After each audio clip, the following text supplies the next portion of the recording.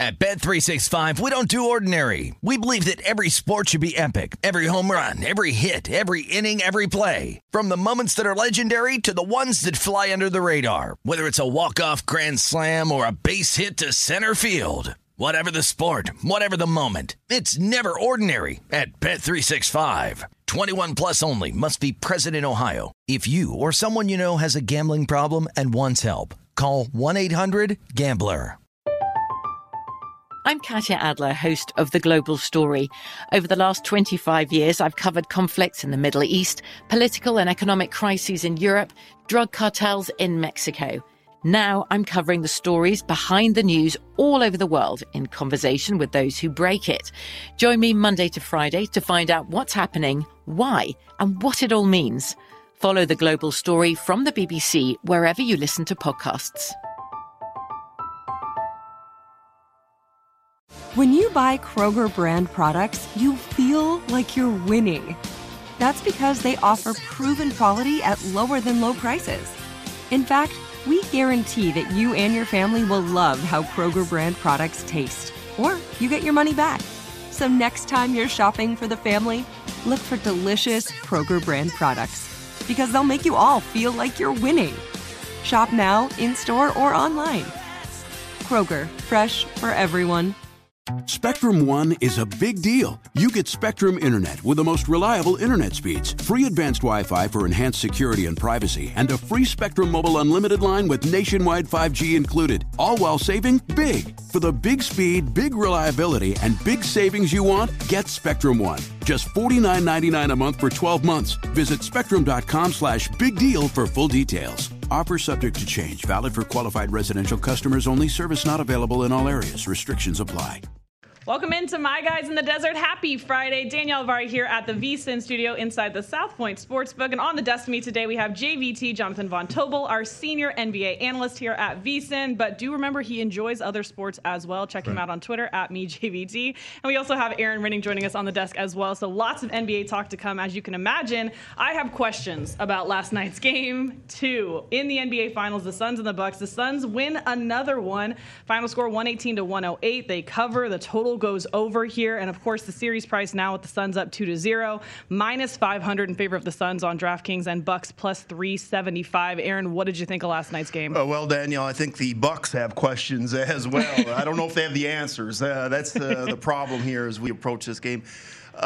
It is what it is with this Bucks team at this point. They maybe fix the leak where they're not allowing a lot of mid-range to Booker and Chris Paul. But what's that do? It opens up the three-point line for the Phoenix Suns. 20 of 40 from the three-point line. Very difficult to beat a team when they shoot that well, and including with that, very difficult to beat a team when the Bucks with Middleton and Holiday, 5 of 24 from the field in the first half. They just could not make a bucket in that second quarter. So that was it. I mean, this is a Bucks team that's fundamentally flawed, has a lot of issues coming in. It's just hard to fix them at this point in a game-by-game basis. And, the Phoenix Suns are really just the better basketball team, and I stress basketball team, even though overcome Giannis and Superman last night. Mm-hmm. No, I would agree with that. And look, I think one of the things, that was relatively surprising about yesterday, because I was asked a couple of times too, what are the adjustments? I don't know if there's adjustments to make if you're Milwaukee other than score more, right? Because the answer, think about that, in multiple times in the second half, they cut it, to 4 points, I think, despite the struggles of Middleton and Drew Holiday. The offensive approach is there for Milwaukee. And yesterday you saw more drop coverage, which meant more open three-point shots, and those went down at an insane rate, like you said.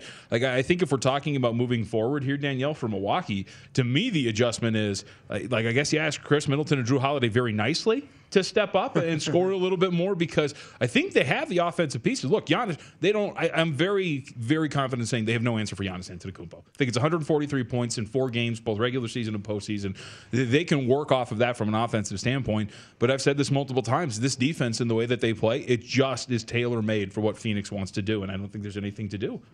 Well, when we take a look here at the totals, obviously we've seen 2 overs hit here, and you're talking about the Bucks needing to have more offense. Are you thinking that that's going to be something that's going to continue, or are things going to tighten up in Game 3? Well, I mean, things are going to change a little bit here, but that's the biggest thing. Middleton and Holiday both should. One of those guys will do better in this game. Middleton, of course, had a better game one, but what the Bucks do on offense, they don't really do a whole lot. They clear it out for Giannis. They don't really. Watch what Phoenix does on offense, where Chris Paul is always hunting the weakest defender. You never see the Bucks do anything like that. They're just, again, kind of a fundamentally flawed. They're trained not to do certain things that you need to do, and it just seems a little bit too late to ask them. And that's just it. I mean, a great first quarter, a really good first quarter. The Bucks did a lot of good things last night, still got beat by 10 points. But, just the adjustments that they can make, I just don't know how capable this team is of doing that. Yeah, I'd agree with that. Like, when Drew Holiday gets Chris Paul switched on him, right, you post him up and do something with it. Or vice versa, when Chris Middleton has Chris Paul on him, do something with it. And I think that has been, like, the biggest difference here, Danielle, which is, you see one team where, okay, if it's drop coverage, well, I'm going to exploit the mid-range area of the floor, and if not, I'm going to kick it to an open shooter, right? If it is switch everything, we will get the mismatch that we want, and if it's Brook Lopez on Chris Paul, I will work that, or I will kick it to somebody like a DeAndre Ayton who's on Drew Holiday, and we will work that mismatch. And to Aaron's point, it's like, okay, let's try Giannis this play. Okay, let's try Chris Middleton this play. And there's really no rhyme or reason. And JVT, when the Clippers did have success against Phoenix, the biggest thing they did is they hunted Devin Booker. Right. From an offensive perspective. They were looking to go against Booker every single time down the court, which obviously, again, makes sense because try to get him to use as much energy on defense so he's not so good on offense. The Bucks never do that. They just never want to attack and try to make and go at Booker. And it's been a theme of them in the playoffs. They've done it over and over again, a team that just doesn't know what they're doing. And to give the Suns credit, which is why the Torrey Craig injury is pretty important, in that Clipper series, like he's mentioning, they put Torrey Craig out there and they just refused that matchup. Every time they would scram, try to get back, all of that stuff. Now with Craig injured, Star is injured as well, it's there for the Bucks, but are they going to exploit it? Yeah, well, we'll talk about this game more. Stick with us right here on My Guys in the Desert.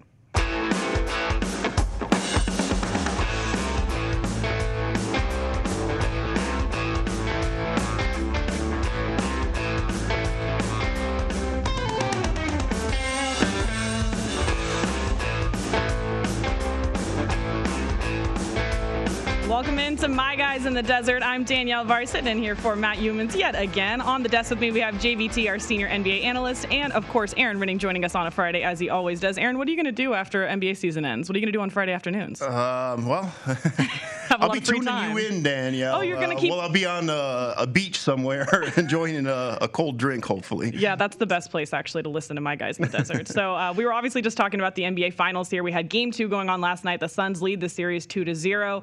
And my question really is, what does this mean for Budenholzer as well, for the Bucks? Is this okay for him now that he made it to the finals, or what do you think the Bucks are going to do with him in the offseason? Well, I mean, I think it would be a huge mistake to keep him at this point. I mean, I think, JVT, you can expand on this in a second, but I think the system that he even runs is dated at this point in the NBA. It was probably a better system 10 years ago, maybe 5 years ago, but the drop coverage seems to be a dying thing in the NBA. Obviously, if you cannot guard the three-point line with your system, that creates a lot of problems as well. And he's obviously, at this point in the playoffs, incapable of making any kind of adjustments here. And ironically, I find it kind of funny in researching and reading about the Bucks. It's actually the players. Some of the positive adjustments that they've had in the playoffs so far is veterans like P.J. Tucker going, hey, let's try this, let's do this. So Budenholzer is just doing absolutely nothing. Along for the ride. But the Bucks have bigger issues than that.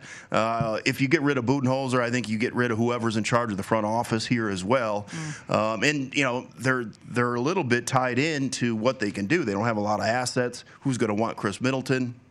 These guys are getting older around Giannis as well. So they have a lot of issues. And I'll say this, and obviously, this would be a long ways away, but remember, James Harden wants out in Houston after signing a long-term contract. That's obviously what you don't want to hear from Giannis in a Milwaukee Bucks uniform. Yeah, I'd agree. And look, I think, so if we go back to last night, Danielle, I think last night was one of those where, I didn't want to crucify Budenholzer because I think when you have Drew Holiday and Chris Middleton performing the way that they do, that's kind of tough. Having said that, big picture-wise, I would agree with everything that ER has said. And I think one of the more underrated points that ER made was just look at the way this team is constructed overall, right? Like we talk all the time here about like, hey, let's go small. Problem with that is Dante DiVincenzo's hurt. So you can't really go small because you lack ball handling, and that goes back to roster construction. This is a wing and front court oriented roster. There's not a lot of depth at point guard behind Drew Holiday. And he tried to fill the gap with Jeff Teague, but he's a little bit of a problem.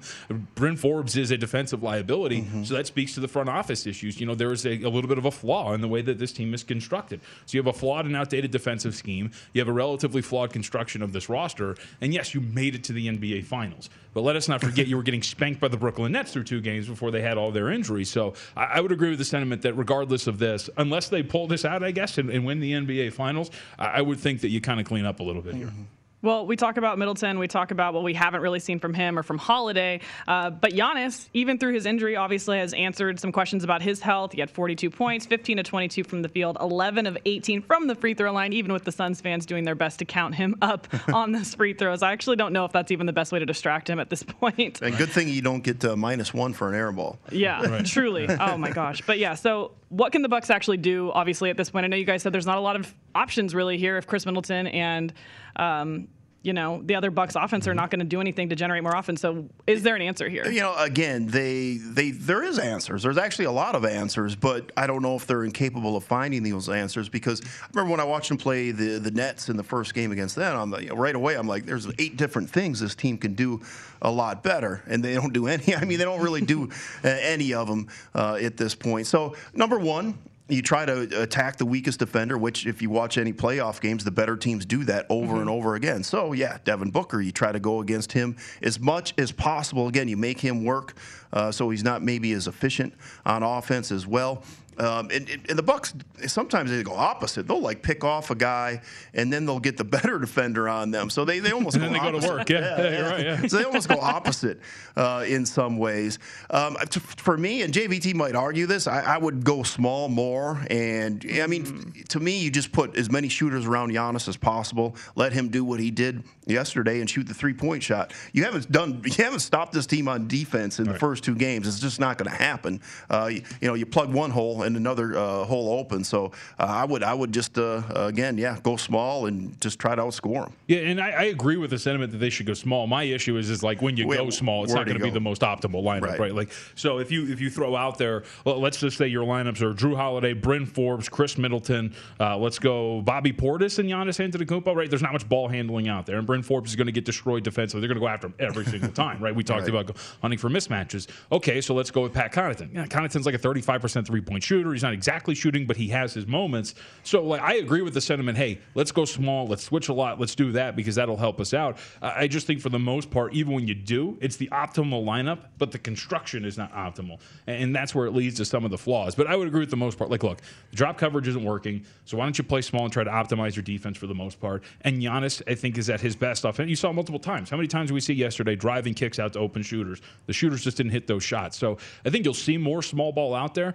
and I think that leads to less drop coverage, which switches things up for the Phoenix Suns. But at the end of the day, it's about what you're going to do from an offensive standpoint. Because I agree with you, you're not stopping the Suns from a defensive standpoint, so you have to optimize what you're doing offensively. But it sounds like what you're saying, though, too, is if they do optimize their lineup on the offensive side of things, the defense might suffer a little bit here for them. And so then you're in a boat race at this point. Right, but the defense hasn't been good. I mean, I think Phoenix game 1 had a 118 offensive rating. Game 2 was like 127. Some of that was because they shot the 3-point shot so well.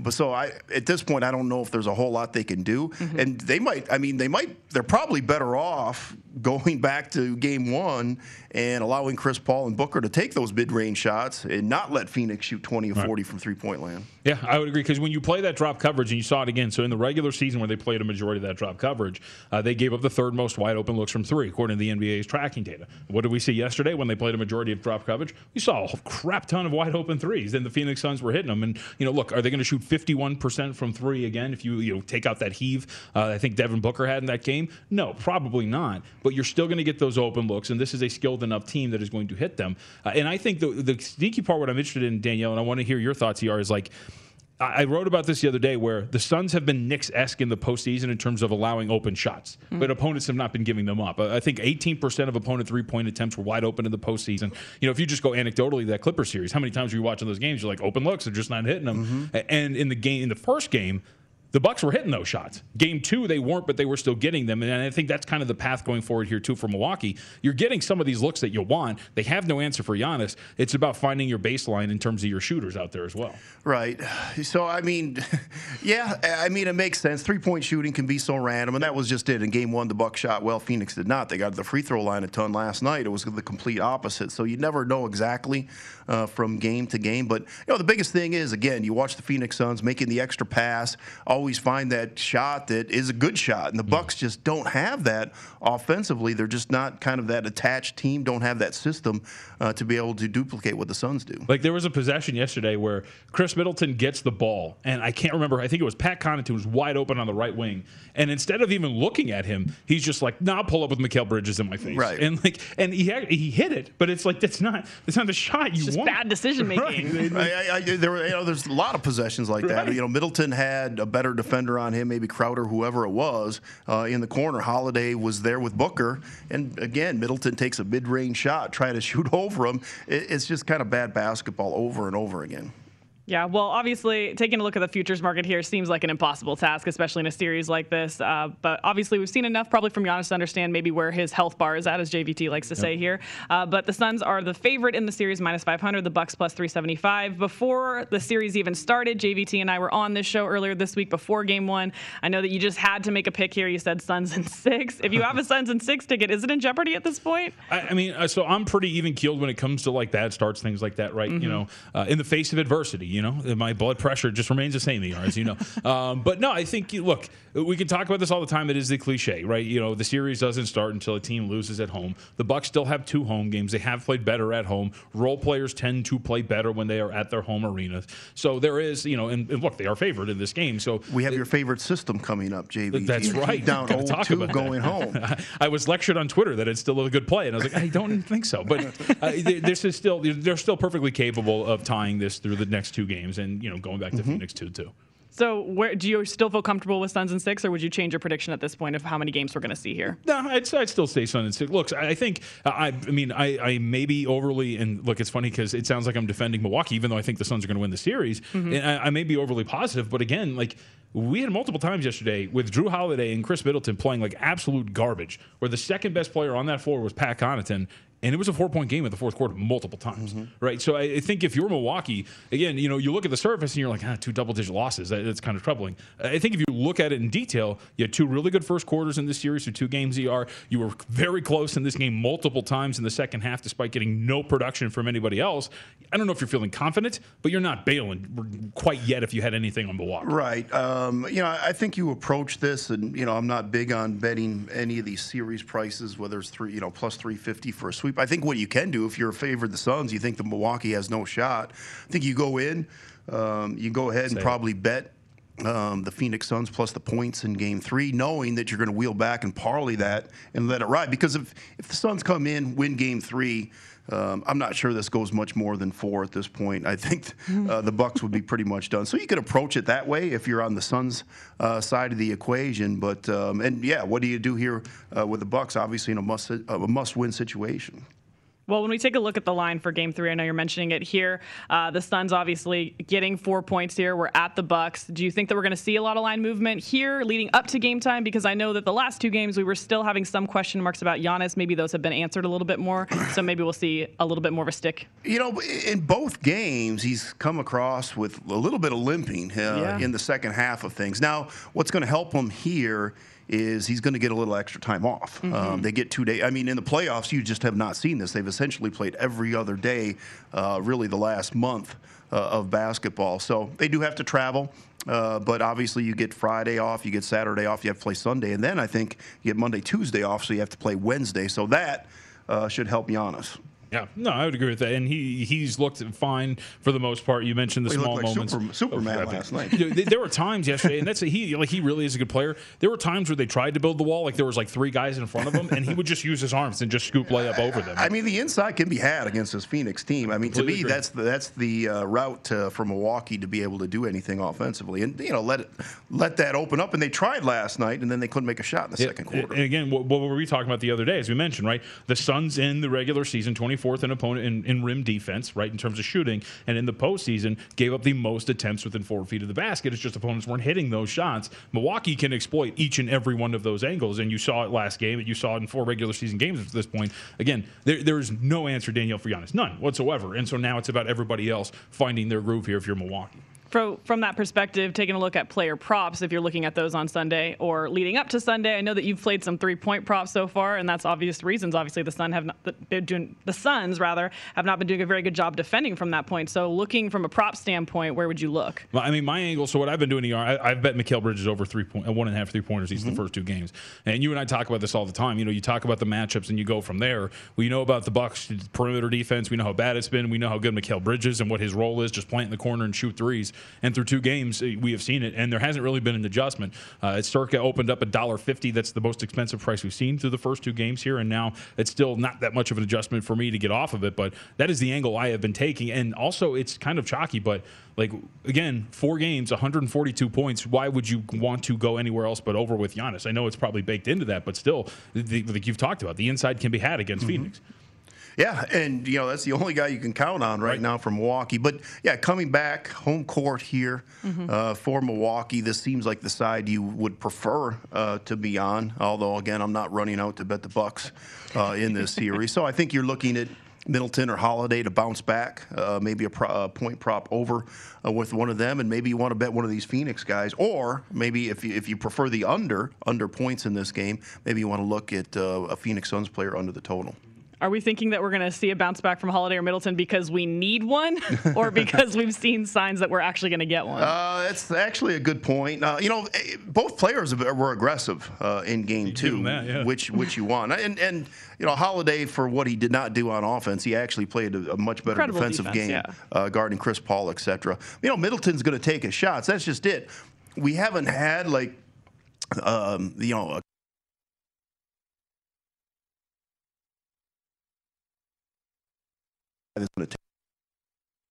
Also, one last thing I wanted to get to. You guys were talking about Chris Paul. He had another good performance, obviously, in Game 2. Great performance in Game 1. So, JVT, how are you feeling about your NBA Finals MVP ticket? Have you already cashed it in your head? Yeah, he's winning Finals MVP. I saw a lot of, watch out, Devin Booker.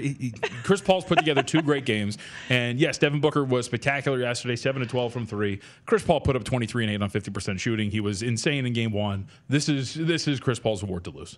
Is he? Yeah, he's giving them more than enough reason to vote for him at this point, and there's nobody else in the contest for you at this point. I mean, it could be Booker. Bridges. I mean, hey, 251. He was great yesterday. I thought about pulling the trigger on 250-1, but look, so much of this is anecdotal. We talk about these awards all the time, right? And again, I think there's only 9 voters for this, and it's just. What? Oh, really? I think so. And so, when you're looking at it, it's okay. It's a legacy award, Chris Paul, and on top of that, he's put together 2 very good performances up to this point. So there's a lot that's backing Chris Paul here. I'm not. What else does he have to do at this point? He's had 2 good performances Chris so Paul? far. Yeah, I mean, is it already for the next 2 Don't games? Get hurt. Yeah. Right. Like he doesn't even need another good performance at this point. I mean, I think he does, but at the same time, as ER's kind of alluded to, this defense is tailor-made for him. So I think he's just going to stumble into relatively decent performances for the rest of the series.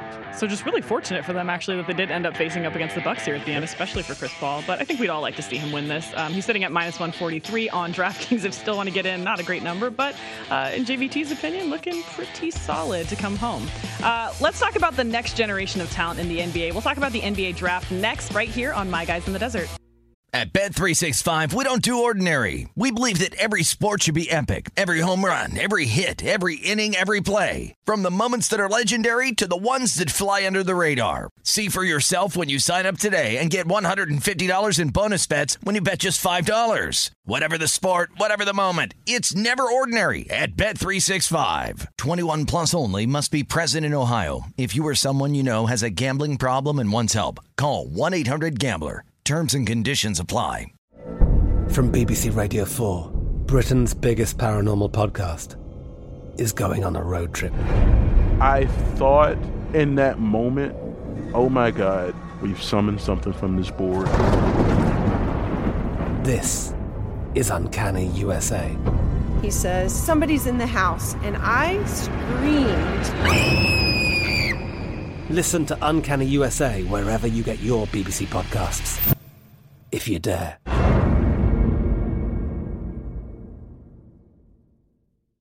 Zumo Play is your destination for endless entertainment. With a diverse lineup of 350 plus live channels, movies, and full TV series, you'll easily find something to watch right away. And the best part? It's all free. Love music? Get lost in the 90s with iHeart 90s, dance away with hip-hop beats, and more on the iHeartRadio music channels. No logins, no signups, no accounts, no hassle. So what are you waiting for? Start streaming at play.xumo.com or download from the app and Google Play stores today. All you can stream with Zumo Play.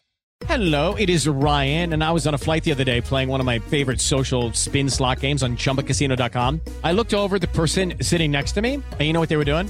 They were also playing Chumba Casino. Coincidence? I think not. Everybody's loving having fun with it. Chumba Casino is home to hundreds of casino-style games that you can play for free anytime, anywhere, even at 30,000 feet. So sign up now at ChumbaCasino.com to claim your free welcome bonus. That's ChumbaCasino.com and live the Chumba life. No purchase necessary. VGW. Void where prohibited by law. See terms and conditions. 18 plus.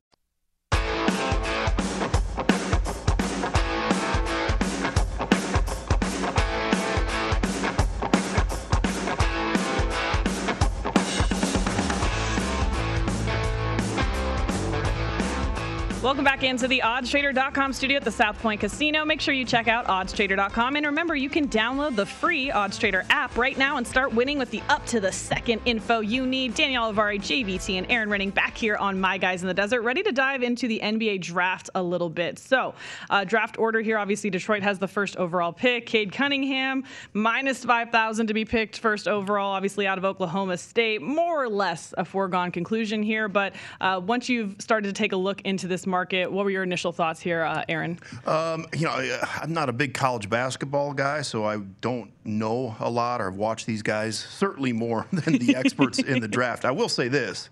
The little bit that I saw of Cade Cunningham in the NCAA tournament, I was not that impressed. Mm-hmm. So I'm a little bit surprised that he's that overwhelming of a favorite to be the first overall selection. Well, and there's a lot that goes into it, right? Like he's only going to meet with the Pistons, like little things like that are indicators that the Pistons are going to go ahead and take him. I would agree with the sentiment. Watching him, like in terms of the eye test, it wasn't explosive or anything that would make me think that, lock it up. All right, this guy is the next Anthony Bennett. He's going number one overall. But like when I think so, I'm gonna make a complaint first, because one of the things that kind of sucked about this, I brought this up to Mitch when I was filling in on Follow the Money a couple weeks ago. Was the first time you saw odds for first, second, fourth overall, one of the things that really stuck out was that the odds makers, I thought, had it flipped. Evan Mobley initially was the odds-on favorite to go second overall, the Houston Rockets. And he was, Jalen Green was then the favorite to go third overall. Mm-hmm. The problem with that is when you look at the way that the Rockets, constructed their front office, guys that learned under Daryl Morey, it's not a front office that tends to pick big guys with the top overall pick, especially this far up. It's also, if you look at the roster, a team that's in desperate need of backcourt presence, especially young backcourt presence. I mean, if you look at the guys that are in terms of their backcourt, right? John Wall, Eric Gordon, DJ Augustine, Avery Bradley, this is an aging backcourt that needs a lot of youth injected into it. So it didn't make sense that Mobley was the odds-on pick there to go in that area. The problem and the complaint I had is it was not up anywhere in Nevada, and that's the part that sucks. You wish you could see the expansion of the market a little bit more out here, but that has been the big adjustment, at least that I have seen up to this point, Danielle, is the odds makers have fixed this in the other markets. Now, if you look at it across the board, it makes more sense to me where you had said it. Evan Mobley is the odds-on favorite to go third. Jalen Green is the odds-on favorite to go second, and Jalen Suggs is the odds-on favorite to go fourth. And I think that is the order in which it should be at this point right now, at least if we're talking betting odds. Are there any other players that stick out to you so far that you've looked at when you're prepping here? No, I mean, I think one thing that we were talking off the air, at least the narrative around a couple of guys like a Corey Kispert has been that he's been killing the workouts against chairs and whatnot, and that maybe he's moving up the draft boards at 14.5. Look, I think the problem is, and I've said this a couple of times when it comes to as we get closer to the draft, even though I'm working on my mock draft, it's going to be out. It's going to be awesome. Once you get past we'll call them the locks, right? The top 3 prospects, the top 4 prospects, you are drafting on so much on projection and what you think these guys will be as opposed to what they are. I always make the comparison. In the National Football League, if I need a linebacker, I get to pick from 3 kids who have been out of high school and have been playing linebacker for 3 years. Mm-hmm. I know what their skill set is. I know what they're going to do. I know what I need. at this point, if I am the Magic and I'm like, man, I could use some wing depth. What the hell does that mean, right? Like, what am I looking at in terms of what is wing depth? Who are these guys and what projects to what I want? And I think that's the problem. Once you get past the locks in terms of the top prospects, it's so much on what these 18, 19-year-olds project to be as opposed to what they are. And I think it makes it kind of a crapshoot as you move further along in the NBA draft. It's tough. And I mean, obviously the last couple of years almost, or a year and a half with COVID, you haven't been able to see these guys play. Two of the top as prospects much. in the G League. Yeah, so you have less information on these guys. So, tricky draft. Yeah, I think there's probably advantages to be had in like a player position market, right? If you're talking about a Kispert at 14.5, things of that nature. So as you study a little bit more, you get the stories coming out of a dude who had the audacity to smoke marijuana one time, you know what I mean? Things, maybe you can get a gauge. No Olympics for him either. Right. You can get a gauge of what is happening in that regard. And so I think there are times where you could probably find an advantage there. But when we're talking like, if you start to get odds on like exact fifth overall pick, sixth overall pick, good luck to you, because I got nothing on something like that. It's something that's more difficult, obviously, in the NBA draft than the NFL, like you were talking about here. What about Franz Wagner from Michigan? We saw him, obviously, in the NCAA tournament. 9.5 is his position right now, slightly juiced to the over, -125. Yeah, so if you're going over, you're talking like Pelicans and higher, Kings, Magic, Warriors, Thunder, Magic, all in that range. I mean, my initial thought was to just go over. I think at times with the NBA draft, we tend to see the more recognizable names in their draft position props a little bit lower than they should be. I was actually kind of surprised looking at some big boards. It depends, right, on where you look. But Wagner's got a wide range in terms of big boards that are out there right now. So I would tend to go over. Yeah, something that's definitely a lot harder to predict, like JVT said, than the NFL draft. So keep that in mind if you do want to place bets here. So let's get into the MLB action a little bit. Next up right here, we're going to play Would You Rather. I'm going to twist your guys' arm a little bit. My favorite thing to do right here on My Guys in the Desert.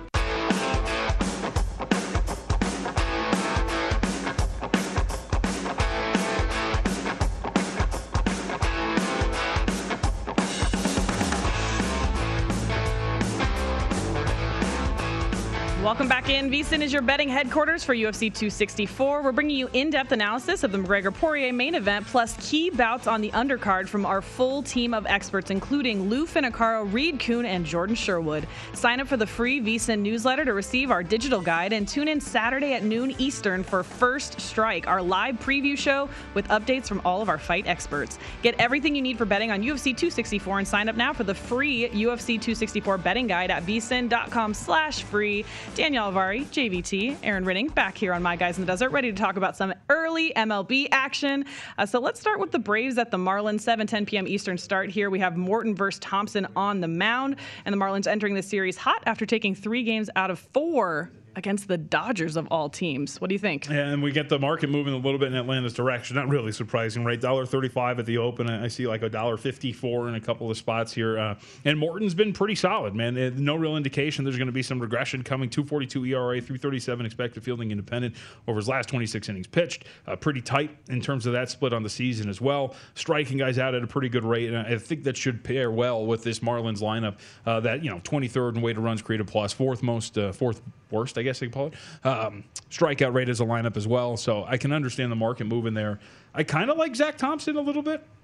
But the thing that turned me off, VR, was the fact that Atlanta, while they strike out quite a bit, they got a great on-base percentage, and I feel like they could work some counts here against Thompson and find some success. So I kind of liked Atlanta here a little bit and agree with the market move for the most part. Yeah, I haven't really seen Thompson pitch and don't know that much about him. Interesting series as we approach the All-Star break with a number of these. It looks like Miami's going to be on the outside looking in. Perhaps probably going to make some trades with the trade deadline. Second best run differential in that league. Right. Starting pitching is obviously dominant for them, but for a team like Atlanta, 3 crucial games here entering the break. Mm-hmm. What about the Phillies and the Red Sox? Aaron, I know that you were looking at this game. I was on the Phillies yesterday. They did not help me out. This game has the highest total on the board, but the over is 5-0-1 in Garrett Richards' last 6 starts. Yeah, I have money on the over here. I went with the trend. Hopefully, it is my friend in this instance. And here it is with Garrett Richards. This is a guy that I've been going against his last almost handful of starts, if you will. He seems lost a little bit on the mound. In fact, I was actually a little bit surprised the Red Sox were going to start him one more time before the break. I thought that they would maybe give him a pass, see if he can regroup. for the second half. Obviously, a lot of talk about spin rates out there. His spin rates are down about as much as anyone in Major League Baseball his last few starts. But I think it's more than, the sticky stuff, whatever. I think he's just really messed up as far as in his head, as far as mechanics, etc. He's had nothing. He's been getting blitzed in his last few starts here. So I loaded up against him. I got this game over the total. First 5 innings, I got it over the total of the game. I have the Phillies team total over. And how about cherry on top? I got the Phillies plus money on the 5-inning line. So when I see weakness, I'll go ahead and tack and see if I can hit a score. Game. Yes. Yeah, well, and I think so there's a couple things. One, that month, I think it was May, where he had an ERA under 3. You were kind of waiting for that to kind of break. Mm-hmm. You realize that he's a little longer in the tooth. It's a guy that really relies on velocity, especially at the peak of his career. With fastball that was in about 96 miles an hour on average, high 80s in terms of the slider, but it hasn't been there for him as much. And I think this also speaks to at least for me, the questions that I had about the Red Sox overall, which was they were getting such great performances at the top end of guys like Richards and Eovaldi, and you wondered what the sustainability of it was, or at least starting to see Richards take a step back here as a pitcher. One other early game we can take a look at here. Royals and Indians, 7:10 Eastern start for this one as well. Brad Keller on the mound versus Tristan McKenzie. Now, Brad Keller giving up the most hits in the MLB this year at 115. He's walked the third most in the MLB. Meanwhile, McKenzie has walked 39 batters on his side. So is it crazy to look at an overplay here? Total sitting at 10. Yeah, interesting matchup. I mean, obviously a sinker slider guy was Keller, so he is going to allow a lot of hits, but he hasn't been able to keep the runs from coming in as well with the high ERA here. You're talking over, Danielle, with the Cleveland Indians, so that would get a little bit dicey with that question right there. They are going to have to score. Yeah, that is true. Well, and to ER's point, too, with Keller, the command hasn't been there at all for him either. You're talking about nearly 4.5 walks every 9 innings. That speaks to some of his issues in terms of being able to find the strike zone when you're throwing a lot of breaking pitches. And when he does find the strike zone, he's giving up home runs at a pretty alarming rate, too. So I haven't seen, if you're talking about a side, I don't think I'd feel comfortable backing either side, just given the fact that both of these guys have some numbers that are pretty troubling. And even a guy like Keller, 6.39 ERA, 4.78 xFIP, so he's getting some bad luck, but you're going to go from abhorrent to bad. And that's not really something that you're banking on in terms of betting on a dude. Well, let's take a look at some MLB futures, too, while we have a chance here. Let's play a little Would You Rather. We're past the halfway point of the season here. So let's start with, would you rather bet the Astros plus 250 or the White Sox 3-1 to win the American League? This one's easy for me, Give me the Astros. Really? I love that Didn't lineup. even need to hear the other team. Well, I also have them. I have them at 6-1 to win the American League. But I like this team a lot. Their lineup is arguably the best in baseball, at the top of the league in terms of a lot of key categories. And what they've been able to do in terms of finding pitching, the depth of their pitching staff, especially at the top, I think is really solid. I like a lot of what the Astros bring to the table. So yeah, give me the Astros. Hard to go wrong with either of these teams, but I'll go against you. I got the White Sox at 4-1 to win the American League. So I'm really a big fan of what this pitching staff has been able to do. I think they'll continue to do it. I like the new pitching coach that they added. For me, I want the better pitching, which I think, and the Astros certainly have solid pitching as well, but I think the better pitching here is with the White Sox. All right, let's go a little bit deeper into the odds here. Would you rather take the Red Sox at 5-1 or the Rays at 6-1 to win the AL?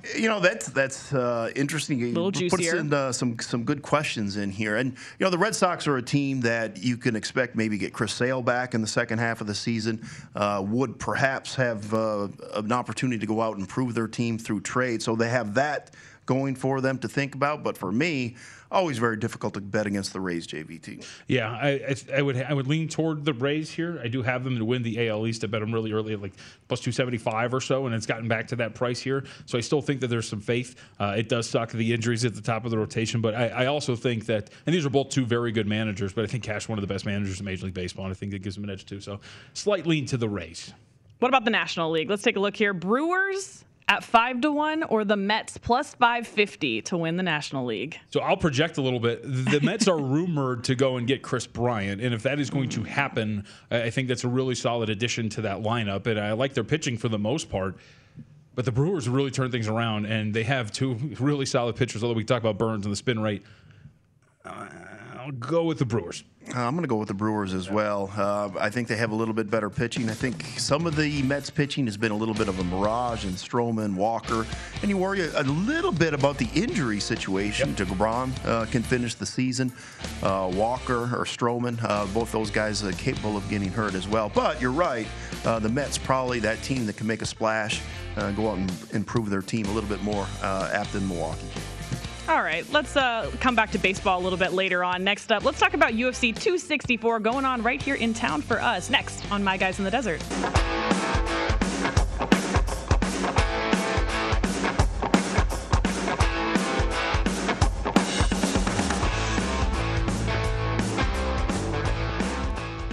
At Bet365, we don't do ordinary. We believe that every sport should be epic. Every home run, every hit, every inning, every play. From the moments that are legendary to the ones that fly under the radar. Whether it's a walk-off grand slam or a base hit to center field. Whatever the sport, whatever the moment. It's never ordinary at Bet365. 21 plus only. Must be present in Ohio. If you or someone you know has a gambling problem and wants help, call 1-800-GAMBLER. From BBC Radio 4, Britain's biggest paranormal podcast is going on a road trip. I thought in that moment, oh my God, we've summoned something from this board. This is Uncanny USA. He says, somebody's in the house, and I screamed. Listen to Uncanny USA wherever you get your BBC podcasts, if you dare.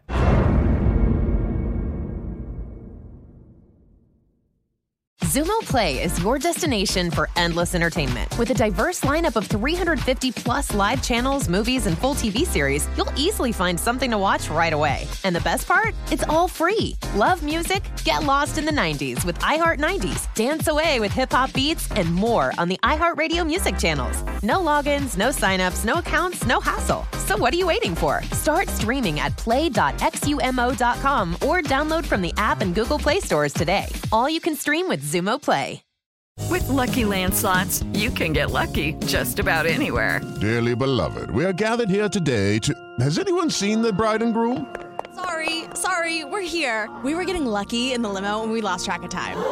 No, Lucky Land Casino, with cash prizes that add up quicker than a guest registry. In that case, I pronounce you lucky. Play for free at LuckyLandSlots.com. Daily bonuses are waiting. No purchase necessary. Void where prohibited by law. 18 plus. Terms and conditions apply. See website for details.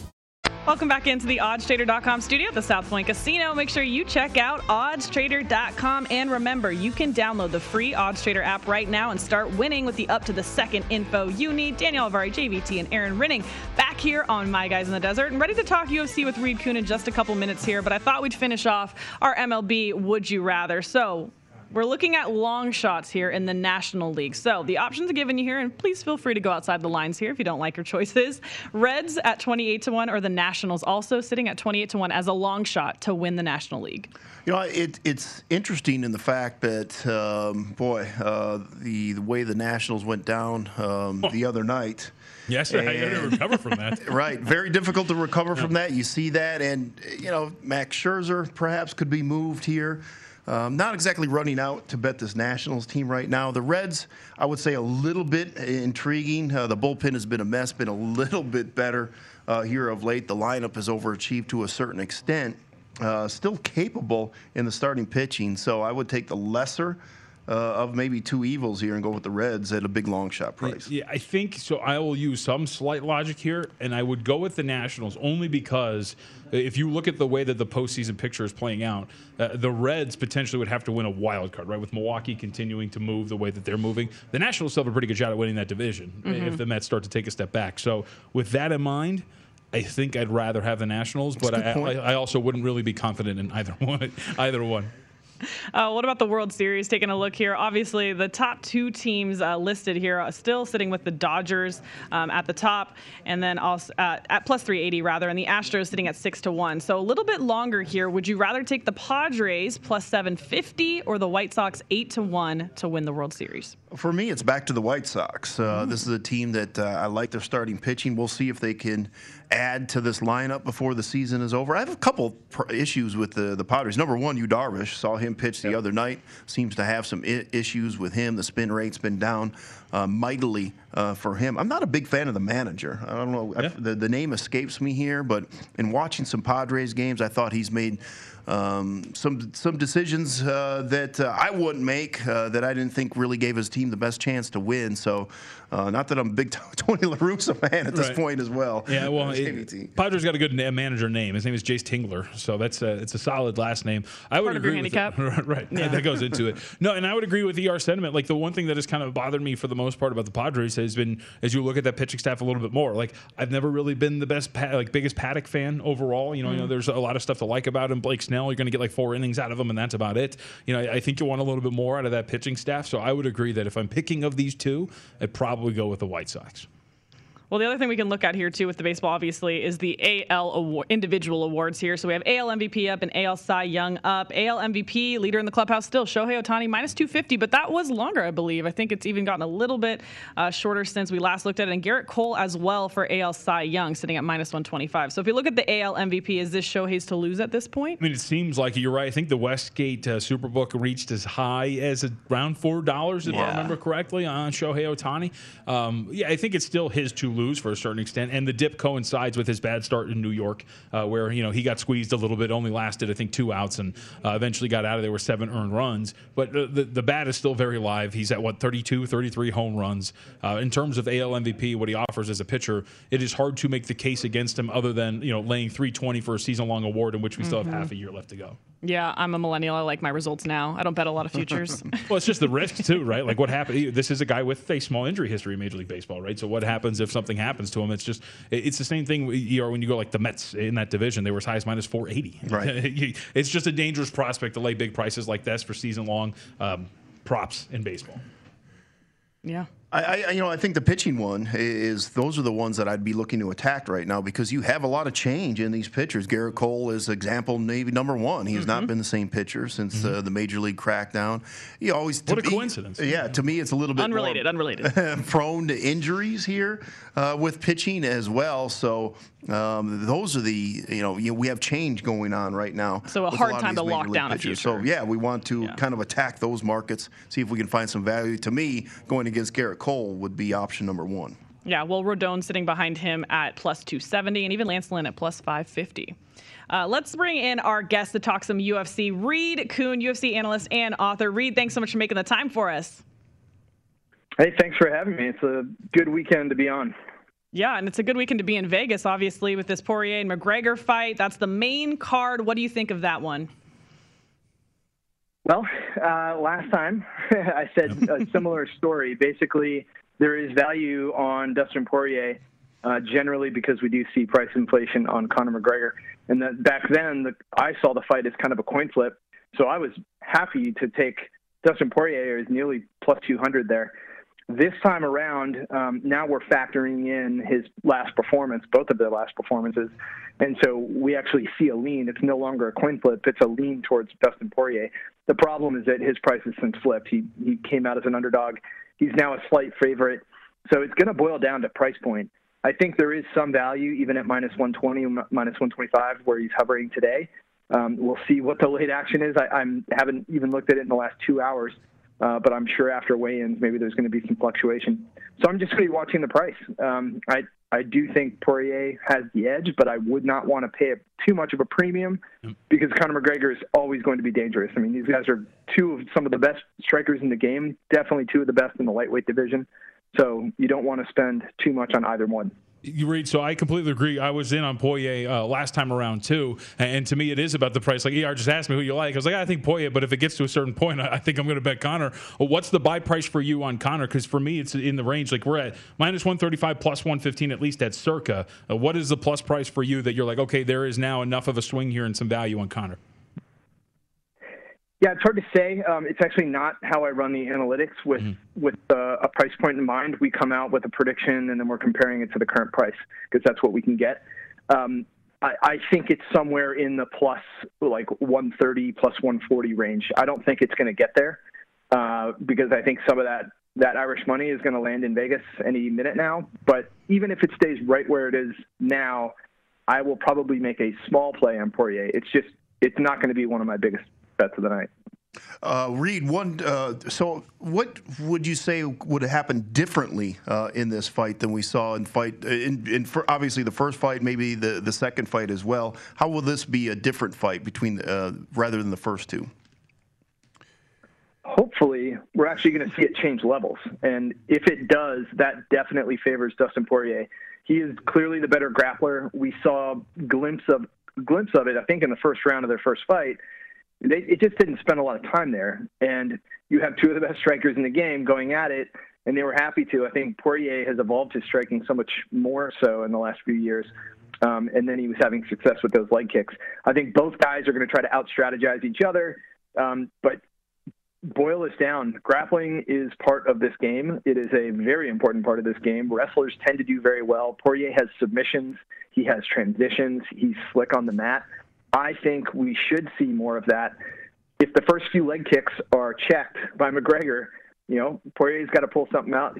But he can go back to his base. He's the better grappler, so why not go there? So, Reed, along that same line, then 1.5 is the round prop pretty much everywhere. It's heavily shaded to the over minus 185. But this first time around, I kind of expected that out of Dustin, and I did go over. I think it was 2.5 at that time. 1.5. Markets obviously thinks it's going to be a quick fight, but 1.5 seems relatively small, doesn't it? Considering what we might see here in terms of level change and more grappling from Dustin.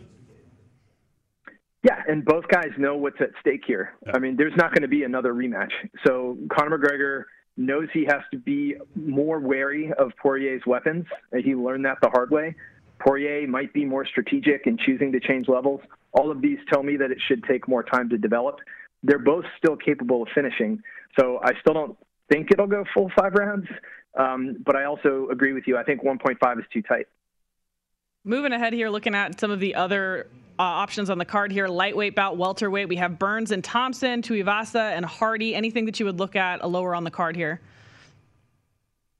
Yeah, so the co-main event, that's another similar story. You've got two guys that are, they're already good strikers. You have Wonder Boy, who's one of the best at long-range striking and staying away from people and staying off his back. You have Burns, who was a pure grappler who turned into a dual-threat fighter and has probably relied on his striking a little bit too much, at least recently. Then again, he was also fighting absolute crushers, great wrestlers. So this is a fight where Burns has probably the biggest asymmetric advantage on the mat of any matchup on this card. If Burns can get it to the ground, it is his world. It's only a 3-round fight, but it boils down to fight IQ for him. So if you're in this fight, if he can get it to the ground, I'm definitely taking that plus money. So I'm supporting Burns on this one. Versus the heavyweight strikers, this is one where finally, the wrestling does not matter. These guys have landed one takedown combined in their entire UFC careers together. So we are not going to see one guy trying to wrestle the other. We're going to see them hit each other until one of them falls down. And I think Tuivasa is the better technical striker. He hits harder on a per-punch basis. He's faced the better talent. So I think in this case, I'm willing to pay some juice on Tuivasa. And the odds are still relatively close. You don't see huge divergent lines often in heavyweight because everybody knows one shot can end it. But I'm backing the Tuivasa here. Reed, one last question for you here. Anything on the undercard you would look at? Looks like we have some kind of tight lines here either side. Anything that you would want to highlight on the undercard? Yeah, at the top of the undercard is Carlos Condit, former welterweight champion. And I've heard two sides on this one. Some people are going with the new guy, Max Griffin. They're saying Carlos should be faded. He's getting too old. He's too damaged. Right.